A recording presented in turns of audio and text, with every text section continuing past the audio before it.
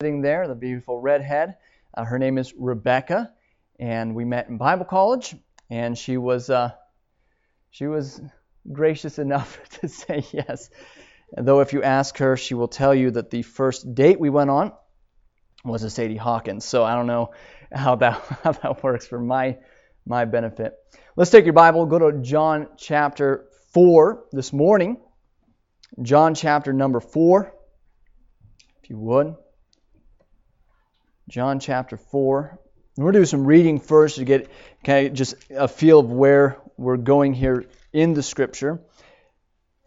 John chapter number 4, and we'll start in verse number 1. It's a familiar story. It's the story that we typically call the woman at the well. And let's read, if you would, in verse number 1.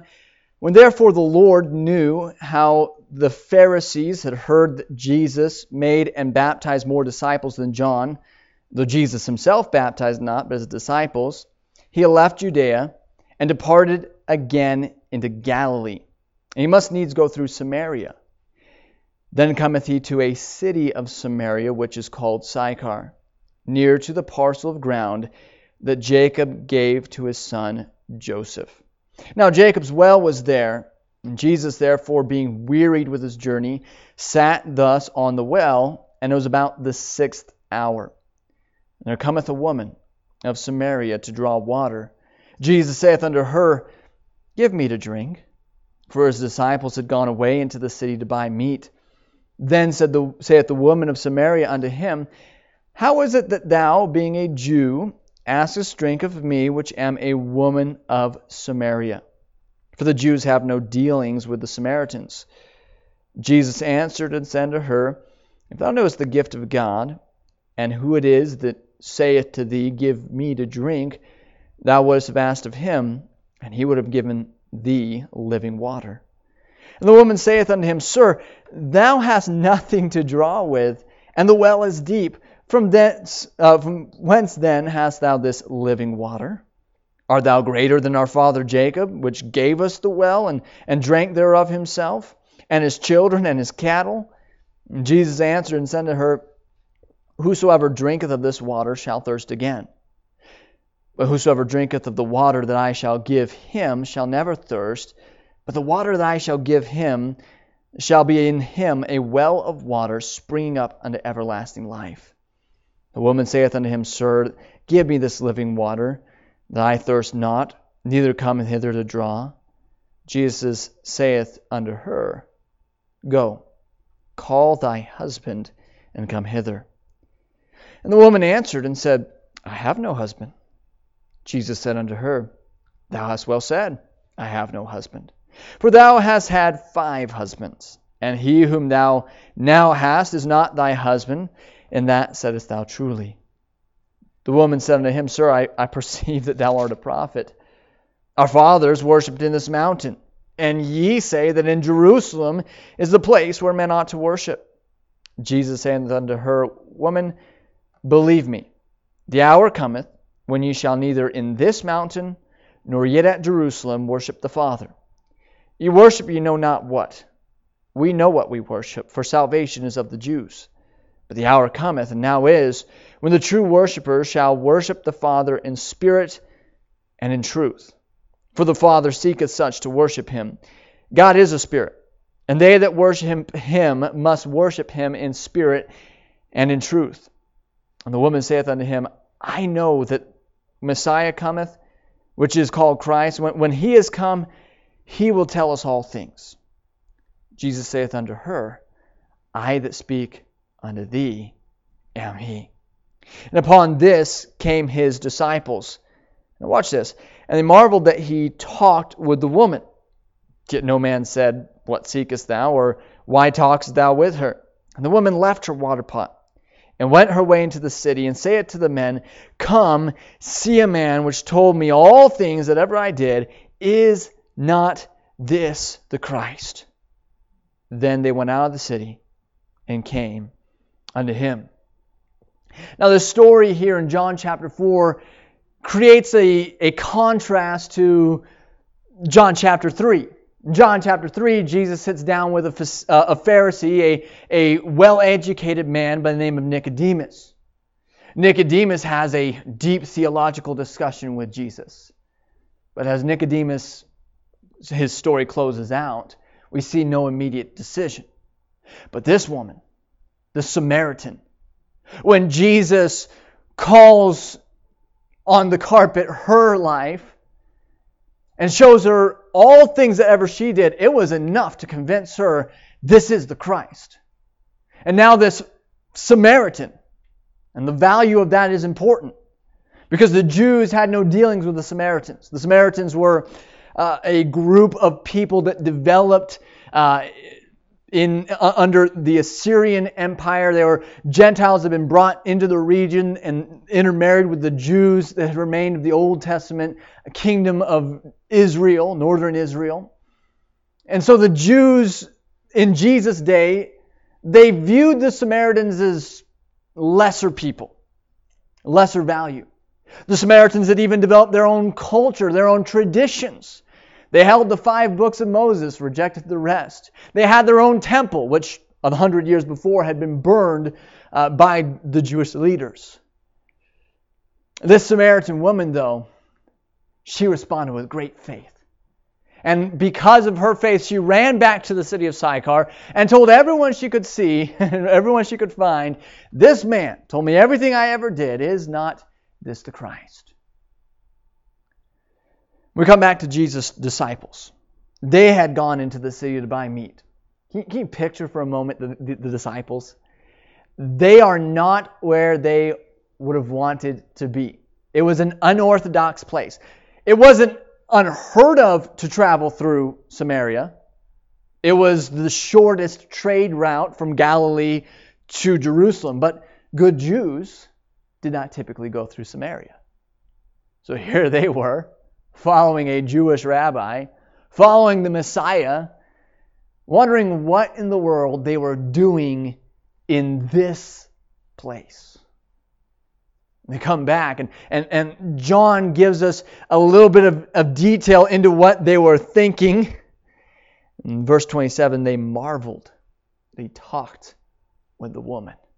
Here's this Samaritan. Here's this woman. And even there is important to understand culturally in that day, women and men were not held on the same footing as they are in our culture. So even then, the disciples they are seeing this conversation.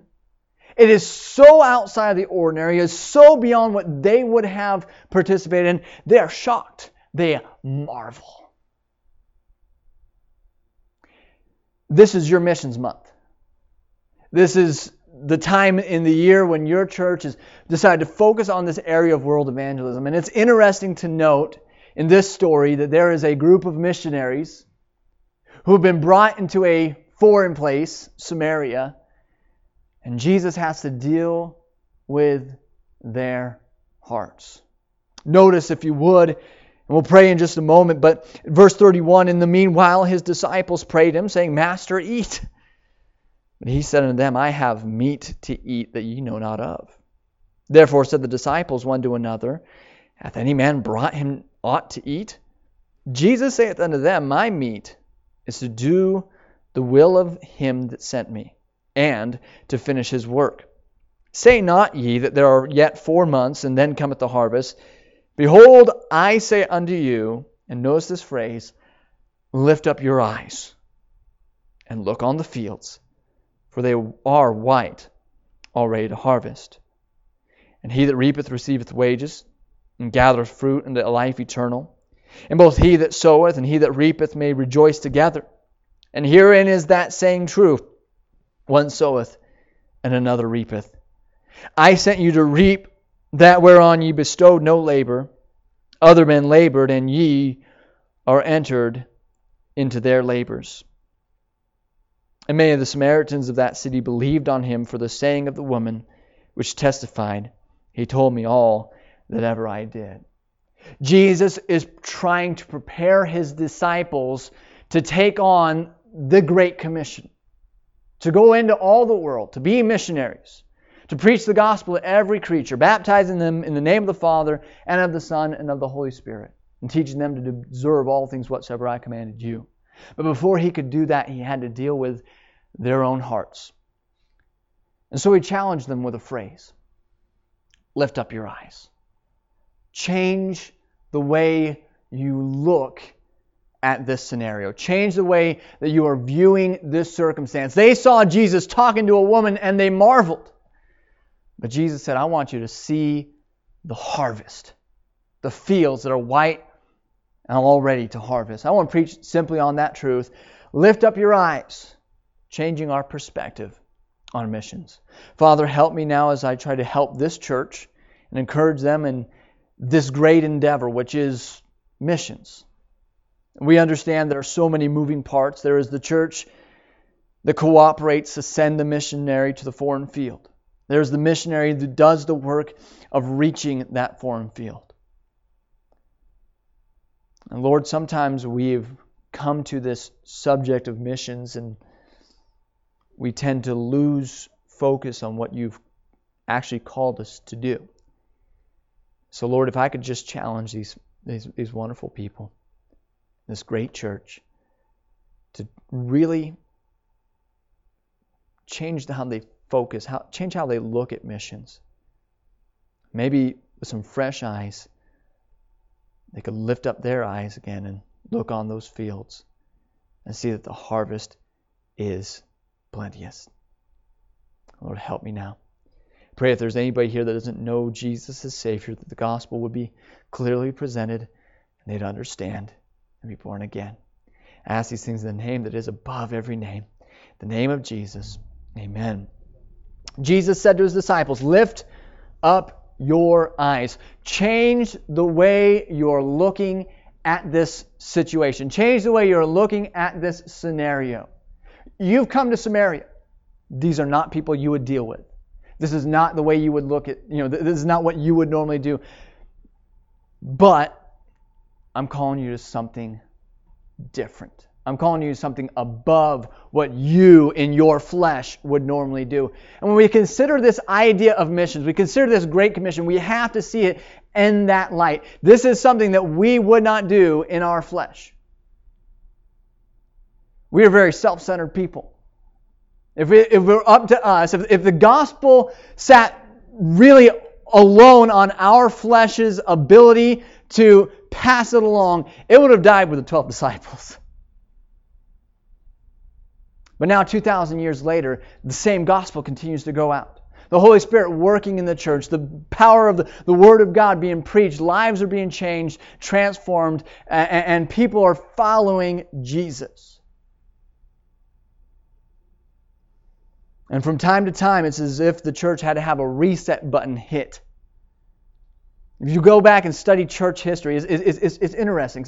I challenge you to do that. Go back and look at the missionary movement of the 1600s, 1700s. It was like this big reset button. One of my favorite missionaries to study, his name is William Carey. Anybody ever heard of William Carey? First Baptist missionary from England. His son, or his life, would be a influence on the first Baptist missionary from America. His name was Adoniram Judson. In William Carey's day, the mindset of the church was that if God would save the heathen, He would do it without our help. If the heathen truly wanted to be saved, if the Gentiles, if the world outside the church truly wanted to come to Christ, then they would just do it already. William Carey challenged that mentality and said, no, God does want to save them, and He wants to use us as human agency to go out and preach the gospel and reach the world with Christ. It was a reset button. And so this month is Missions Month for you. I hope it's a reset button for you to lift up your eyes, to look on the fields, to see that they are white for harvest. I want to give you 3 areas to change our perspective of missions. Just to think. If you can walk out those double doors this morning with just something to think about, that's what I hope would be accomplished here. Number 1, we need to stop seeing missions as an obstacle and start seeing it as an opportunity.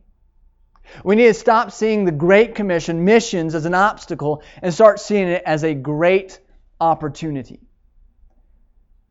Have you turned on the news recently? I haven't. I had to stop for a while because it'll bum you out. It gets a little heavy. It kind of gets old. It's like a broken record. You hear the same things over and over and over. Yes, the world is bad. Things are not good around the globe. But unfortunately, sometimes we as Christians, we get wrapped up in that and forget that we aren't a part of this world. We're just pilgrims. We're just passing through this world. We are part of a greater kingdom, the kingdom of God. We are called to be ambassadors in this world for that kingdom. And yet we cower. We shudder. We think, well, man, secular philosophy is just advancing. There are just less Christians than there used to be. The churches are shrinking. Everything is going bad. It's just not as easy to get the gospel out. We look around the world and say, oh, Islam is advancing. Oh, there are all these Buddhists. Oh, there are all these Hindus. Oh, there are all these people who don't believe in God. I was at a pastor's conference in Lancaster, and a statistic was given that in the next generation, you have this group called the religious nuns, and we're not talking about Catholics, N-O-N-E, none. They don't believe in anything. We're told in America that group will become the majority in a generation's time. And we can look at those things and say, man, the Great Commission will never reach this world for Christ. Not with that thinking, we won't. But here's the beauty of it. If you have a globe at home, go home, spin that globe, put your finger down, and so long as you don't hit a blue spot, you have hit somewhere where there are people that need Jesus. Anybody own their own business? We're business owners right now. And when you start working and building your business, you started building your business plan, you started studying the market, and you're wondering, is this market oversaturated with the business that I want to bring? That's a genuine concern. I have my own business. I'm a notary. And, it was something began to look at. I saw in my area this lack for notaries in Silver Spring. So I said, hey, open market. I can make that. Guess what? There is an open market for Jesus. There's an open market for Jesus. You go out this building, and you go somewhere this afternoon, maybe you're going for lunch, maybe you got to run and pick something up at Walmart. I guarantee you that you are going to meet somebody who needs Jesus. That's not an obstacle. That's an opportunity. We look at the world and say, the world is so dark. That's an opportunity to shine the light. Now, here in Fernley, you have something we don't have in Silver Springs. It's called street lights and people and Walmart. But anyway, and businesses. Anyway, where we're out on 95. The only street lights, there are like 5 street lights near the church, 4 of which are in the church parking lot. I mean, that's just where it is. And we go home, walk home from church, we're right next door. We have reached that time on Wednesday nights, we got to pull out the flashlight because it is dark. The flashlight in Silver Springs is much more effective than the flashlight here in Fernley. My light shines. Especially I have a strong flashlight, I can shine it from my house to the church and hit the wall of the church. Out here you shine it and it's like that far. Open opportunity. Not an obstacle. Not a wall to break over, but a place for you to stand and allow your light to shine. Man, that's encouraging for our missionaries. You have missionaries coming. Every missionary that comes to your church is an opportunity for you as a church to send the gospel to a dark place that needs a light. We need to stop seeing missions as an obstacle and start seeing it as a beautiful opportunity. We look at certain countries in the world and we almost treat like they're a dirty word when they come out of our mouth. Russia, China, Iraq, Iran. We almost treat like they're just some dirty place. Hey, they're a place that needs Jesus. It's an opportunity. Missions is an investment. Missions is a chance for you to be a part of something so much bigger than yourself. So we have to see missions like that. According to an organization known as the Joshua Project, 42% of our world's population is completely unreached with the gospel. It means no gospel preaching church. Many of them no Bible in their own language. No witness at all. I remember I interned at a church in Marysville, California, and there was a couple there, and they're now missionaries in Thailand, but she is Thai.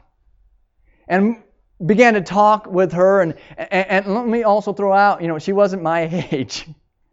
They were in their 60s. Went to go be missionaries back to Thailand. We got to talking to her. Her name's Cammie, and Cammie was telling me about the gospel's effect in Thailand. And she said, we go to Thailand, and I can share the gospel with anybody, and it is new information to them. They were. I read one of their missionary letters some time back, and they had gone to a village south of where they were, and there was a woman wearing a cross necklace. And Cammie asked, said, "Are you a Christian?" And the woman said, "What is that?" Well, you're wearing a cross necklace. Oh, I just thought it was pretty. Do you know who Jesus is? Who's Jesus? Open opportunity. Open market. Open place. Sometimes we look at missions as this obstacle, this wall. No. It's an opportunity. We need to stop seeing missions as an obstacle and start seeing it as an opportunity. Number 2, we need to stop seeing missions as commissioning and start seeing it as cooperative. And I know that's terminology, but we like to commission missionaries. We like to send them out. We like when missionaries come through, and here's how it works in the average Baptist church. The missionary, he feels called to go to the mission field. He gathers his family. They make hundreds of calls to hundreds of churches, hoping to be in maybe 60 of them in 3 to 5 years, presenting their work. Trying to tell people about their call to try and go to a place that doesn't know Jesus. They get to these churches. They got to put on their hurrah to impress you and I, to decide, yeah, we're gonna commit to send you money to go and preach the gospel. After 3 to 5 years, hopefully, many more years. Others still don't even make it all the way. They finally get to the mission field, only for us in the States to forget they even exist. The young family, who are they? Missionaries to Russia? Never heard of them. We've supported them for 20 years. We like to commission missionaries. You go and do it so we don't have to. We as churches have become far too comfortable with expecting our missionaries to shoulder the entire burden of world evangelism. We need to see it not as just sending, but as partnering, as working together, cooperating together for the same goal, on the same team. When we look at missions in that regard, is it any wonder that we are ineffective?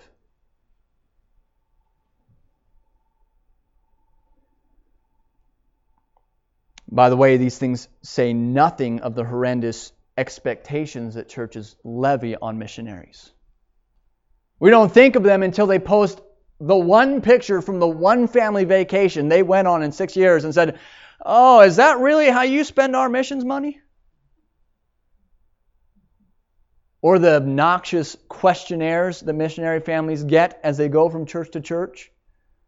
Some of them hundreds of questions long to see if you even will come and present your work. I mean, and we as churches ask missionaries stupid questions. I know, like, if you ever went to school, your teacher said there's no such thing as a stupid question. Your teacher lied. There are such things as stupid questions.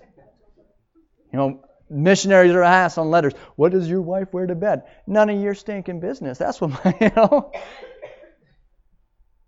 We treat our missionaries like, our church in America, we're treating our missionaries like trash, like secondhand citizens. We forget about them. We don't even care what they are going through. And as I say some of these things, you may be thinking, wow, that's horrible. But can I challenge you? Can I challenge you to stop for a moment and just take inventory of your own life? How much do you know about your missionaries? Are they married?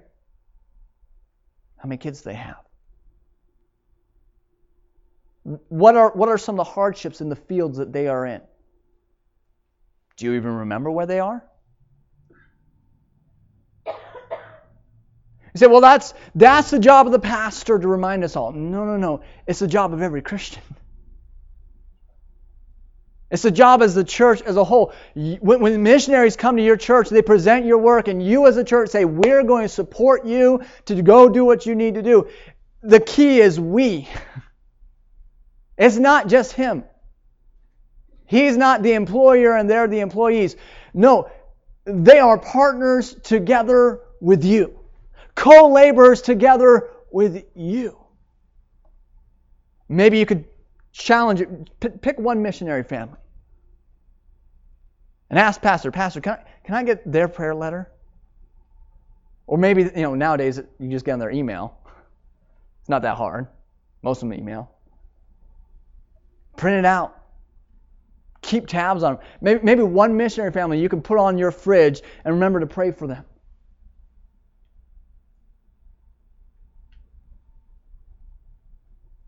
We've got to see missions not as just commissioning. I'm going to send you to do my job, but as cooperative. Let's not expect our missionaries to do what we are unwilling to do. Pastor, you've seen missionaries, they get sent to the field, and it's almost like we expect them in America to get to the mission field, and within 3 years before they have to come back on furlough, we expect them to have a healthy, thriving church with a Bible college and a Bible translation and branch and raised up 20 other guys to start other churches. Are our churches in the United States doing that? And I'm not saying that's realistic. I'm saying we have to start seeing this idea of missions not as I'm going to make you do my responsibility in reaching this world for Jesus Christ, but I want to help you and partner with you to accomplish this as a team.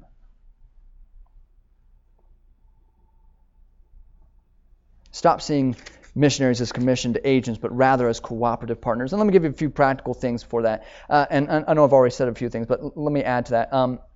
Pray regularly for your missionaries. Maybe get a list of them if on your prayer list, but pray regularly for your missionaries. That is one of the most important things you can do for them. Ask any missionary, what is it that we can do for you? They will say, number one, you've got to pray for us. Because they know where the power lies. They know where their help comes from. It's not your dollars that they're needing. It's the hand of God on their ministries and helping them and equipping them to do what they need to do. Pray for them regularly. And guess what? You can do that for free.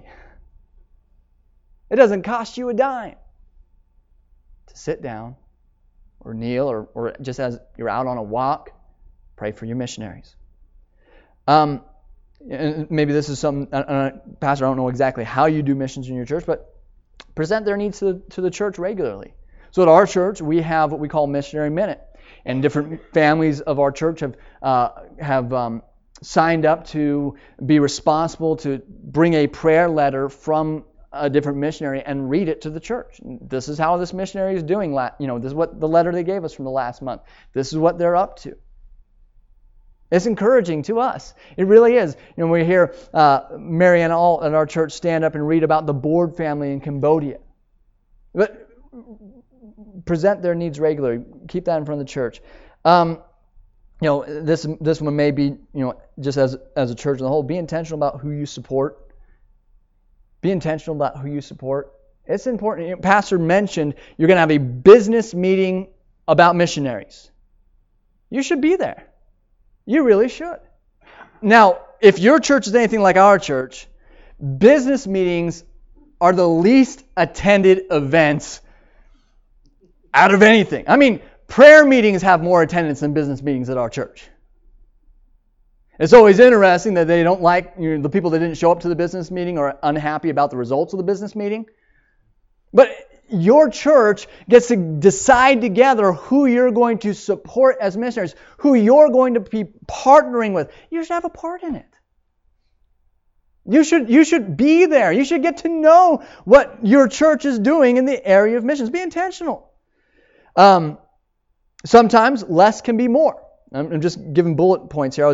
When I was preparing this message, I called one of my dear friends. His name's Nate Hudson. He's a missionary that we support in Brazil. I said, Nate, help me out here. What are some things you would say here? And he said, you know what? One of the most helpful things to me is every now and then I get a text message, and he gave the guy's name, gave the guy's church. He says, every now and then I just get a text message from him or a WhatsApp message from him that says, hey, Brother Nate, just want you to know I'm praying for you. He said, you don't know how many times I've gotten that message and said, man, that's what I need to get up and get going with my day today. And you may perhaps be sitting there and think, well, I can't do anything meaningful for the cause of missions. Can you simply type, hey, brother so-and-so, I am praying for you, and hit send? What, that takes 30 seconds? You can do that. You can partner with the missionaries. You can be involved in this area of missions. It's cooperative. It's not just commission and forget, but partnering together as a team. If possible, man, you should go. That's something I'd love to do. I have not been able to yet go on a missions trip. I wanted to go before I was married as a college student. Every time I went to go, God closed the door. But man, one of these days, I want to go on a missions trip. Maybe you can go. Maybe you could visit one of your missionaries on the field. Maybe you can help support them. We have at our church, one of our deacons, his name's Rick Brown. He has a ministry he supports in Uganda and does short-term mission trips there. But if possible, you go. Look for specific needs or specific missionaries to help at different times. I'm going to give this illustration of something that I regret as a pastor and as a church, not something we're proud of. Several years back, there was a missionary in Honduras. And we were trying to go through a debt retirement, so, for us, it was not something we were able to do, but I wish we could have. He needed $3,000 for a ceiling for his building. He was asking his supported churches, can we just come up with $3,000? Brother Lynn, he didn't get to stay on the field by the end of that year.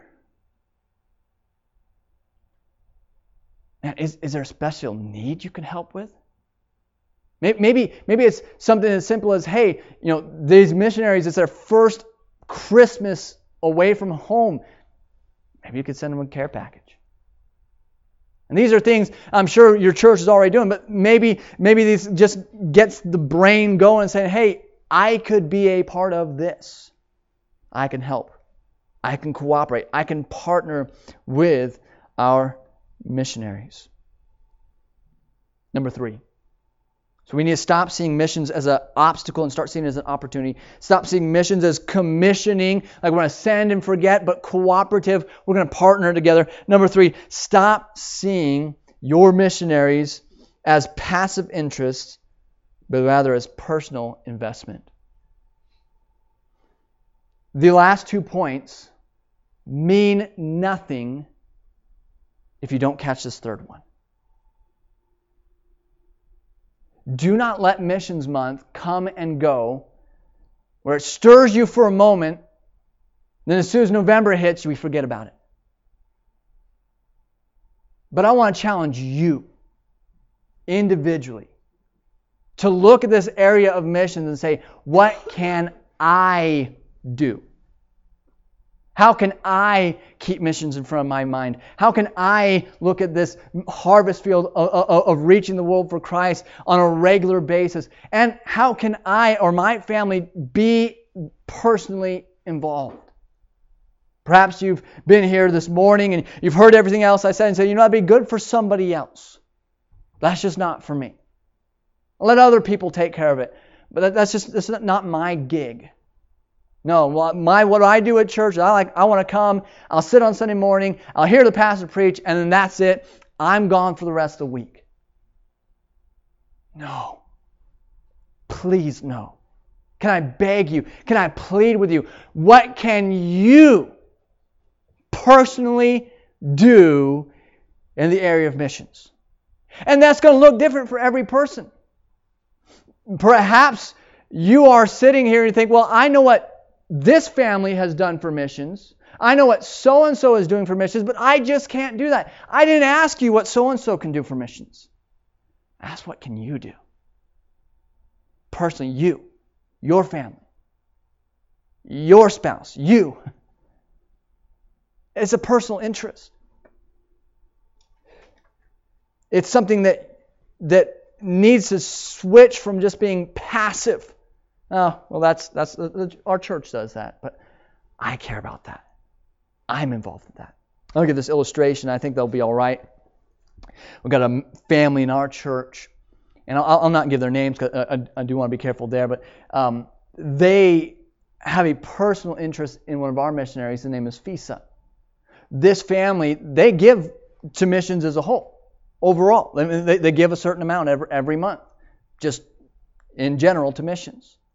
But every month, on top of their in general to missions, they have a specific set, a specific amount that they've said we want to give this just to make sure FISA can stay on the field. We are praying for FISA. We care about FISA. FISA is the missionary that we really want to help. That was something they personally did for missions. When I was a teenager, I was in high school, and our pastor at the time was preaching about missions. And he said, you teenagers, instead of having all these posters and pictures of sports stars and singers, why don't you have some missionaries on your wall? And that was something I said, hey, I'm a teenager. I don't have income. I can't give to missionaries. But you know what I can personally do for missionaries? Is I can pray for them. So I got these the prayer cards. Whenever a missionary would stop by, I got their prayer cards. I had a bunk, I was a twin, so we have bunk beds, right? I'm still a twin. But we have bunk beds. And my bunk, the whole wall, it's just missionary cards. I first got the idea of putting them on with silly putty. That didn't work. My brother woke up with missionary prayer cards on his head. But, I got some thumbtacks. I just put them on the wall. And every night I picked one missionary that we had in our church and I prayed for it. As a teenager, I found a way that I could personally be involved in missions. Not as a passive interest, but as a personal interest, a personal investment. What can you do? How can you personally be involved in the area of missions? Lift up your eyes. Look on the fields. As Jesus was speaking to His disciples there in John, and He challenged them with this idea of this harvest. He said, "He that reapeth receiveth wages, and gathereth fruit unto eternal life." But notice this, that both he that soweth and he that reapeth may rejoice together. Very agricultural society, Jesus used a lot of those illustrations. And typically, if you have a garden or you have a farm or you have a field, you sow. And then later on, when harvest comes, you're going to have to hire out some laborers to help you get the harvest in. Even if you can get all the seeds in by yourself, you need help bringing in the harvest.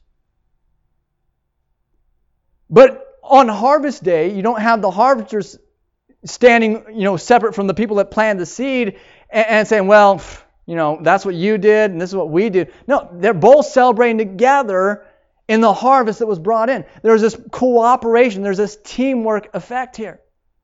The same is true for missions. They're going out. They are reaping the harvest of souls. They are seeing lives change. You get to rejoice in that. Why? Because you've invested in that. You've had a part in that.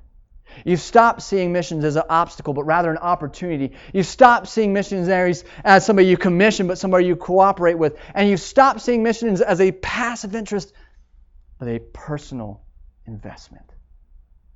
Let's stand together. Our heads are bowed, our eyes are closed. I'll let it turn over to Pastor to finish the invitation time here. But let's think on these things. Dear Lord, as we bring our service to an end, and the challenge has been made, and Lord, I ask that you would challenge our thinking. Oftentimes it takes a fresh look to see that oftentimes we become complacent or forgetful. And Lord, it's a good thing to be challenged in our thinking. And I'm so very thankful that we've been challenged this morning. With every head bowed